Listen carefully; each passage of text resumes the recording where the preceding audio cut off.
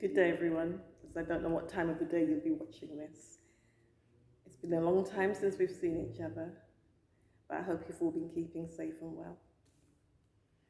This morning I'm preaching on the Romans reading, and it's Romans chapter 8, verses 26 to 39. I'll read it for you in case you haven't had time to read it yet. And the Holy Spirit helps us in our weakness. For example, we don't know what God wants us to pray for, but the Holy Spirit prays for us with groanings that cannot be expressed in words. And the Father who knows all hearts knows what the Spirit is saying, for the Spirit pleads for us believers in harmony with God's own will.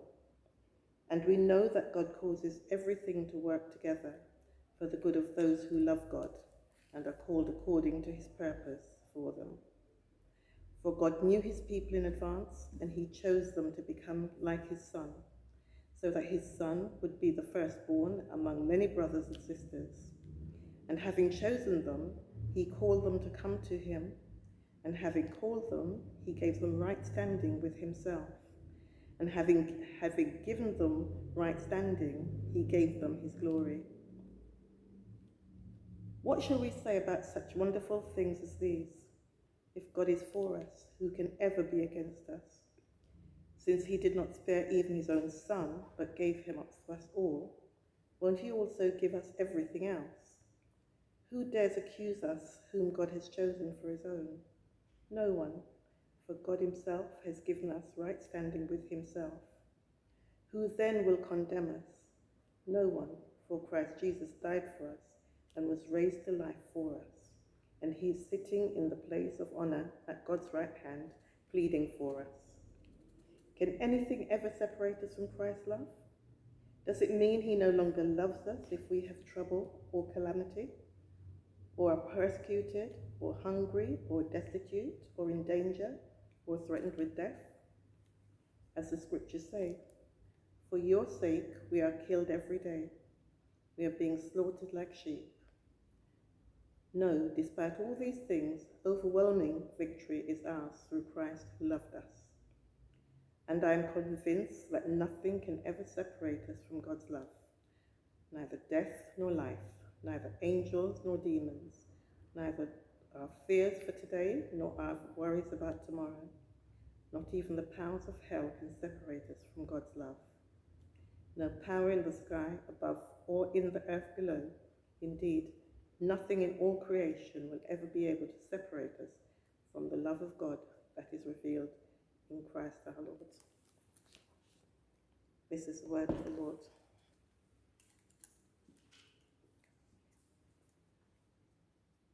Let us pray. Lord God, I pray that you will open our eyes, our ears, our eyes, and our hearts, that we may hear and receive your word today. In Jesus' name, amen. Romans 8, 26 to 39. This very familiar passage is a celebration of God's love for us, his presence and his willingness to help us in our hour of need, whether we know it's our hour of need or not. All things work together for the good of those who love God. If God is for us, it really doesn't matter who is against us, and there's no power strong enough or situation dire enough to separate us from the love of God. As believers, we are not left on our own to cope with our problems. We have prayer. And even when we don't have the right words, the Holy Spirit prays with us and God answers. So with God helping us to pray, we don't have to be afraid to come before him. So let's ask the Holy Spirit to intercede for us, because we don't know how to pray as we ought, but the Holy Spirit makes intercessions for us with groanings which can't be uttered. Sometimes when we pray, we know exactly what we want to say and what we want God to do, so our prayers then become demands or a to-do list. Other times we are so overwhelmed that we can only pray God help me. I have prayed this regularly during this lockdown. Oh God, forgive me. At times, when we try to pray, we fall asleep, or our minds start to wander with all the other concerns we have going on in our lives. The good news is that God has the grace to hear and answer the prayers that we don't know how to pray. The Holy Spirit adapts our prayers to fit the will of God.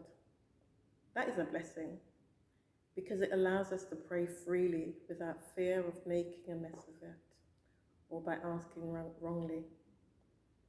Can you imagine the chaos if God answered every prayer as they were prayed? It reminds me of the scene in the film Bruce Almighty. In case you're unfamiliar, it's the film with Morgan Freeman playing the role of God and Jim Carrey playing a TV journalist, dissatisfied with his life and with God. God gave him his powers for a while for him to see what the job was like and if he could do better. Acting as God, he could do what he wanted, but not take away free will. In this particular scene, Jim Carrey's character is getting used to the enormity of God's job. Prayers are continually arriving as emails, and it's just too much.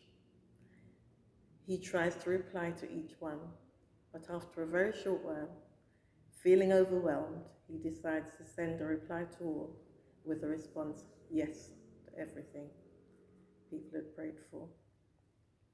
And chaos ensues. In particular, 44,000 residents in his city got the winning lottery numbers that week, which resulted in them all winning $77 each. God works in everything for our good, not just the isolated incidents. This doesn't mean that all that happens to us is good, but it does mean that God is able to turn everything around for our good. God wants us to be happy, but he's not working to make us happy. He's working for his purposes to be fulfilled. In verse 28 it says, "And we know that God causes everything to work together for those who love God and are called according to his purpose for them." Those called by God are those who trust him and do not rely on worldly treasures, but look forward to the security of heaven. Their faith in God does not waver, no matter what the circumstance, because they know they have certainty that God is with them. Verse 31 says, "If God is for us, who can be against us? Nothing can separate us from the love of God." Over the past months, we've seen the effect COVID-19 has had on friends, family, the economy, the way it's changed the way we are able to interact with others, and even the way in which we now worship. If God is for us, who can be against us? The Black Lives Matter movement and the way racism has disproportionately affected many sections of God's people over many years, and it still goes on. If God is for us, who can be against us? As a black woman, I have to admit that when I watch the clip of George Floyd's death and think back over the years of prejudices and injustices I have encountered, and that of my friends and family, I have asked, God, where are you? Why do black people have to suffer like this? Or anyone else for that matter? It just seems so unfair. But can any of this ever separate us from Christ's love? Does it mean he no longer loves us? If we have troubles or calamity, or if we're persecuted, or if we're hungry or destitute, in danger or threatened with death, no, it cannot separate us from the love of Christ, because we are assured and reassured that no matter what comes our way, nothing can separate us from the love of God. God's ultimate goal for us is to make us like Christ. And as we strive to become more Christ-like, with varying degrees of success on any given day, we will discover our true selves. So, to become more Christ-like, we need the Word of God. We need to observe the Word of God. We need to spend time in prayer, and we need to spend time doing God's work in the world. Let us be inspired to serve and honor God in all that we do as believers in Christ. God's love is eternal. Verse 38 and 39 says, "And I am convinced that nothing can ever separate us from God's love, neither death nor life, neither angels or demons, neither our fears for today nor our worries about tomorrow.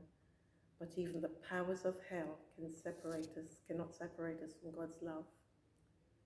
No power in the sky above or in the earth below, indeed nothing in all creation will ever be able to separate us from the love of God that is revealed in Christ Jesus our Lord." Amen.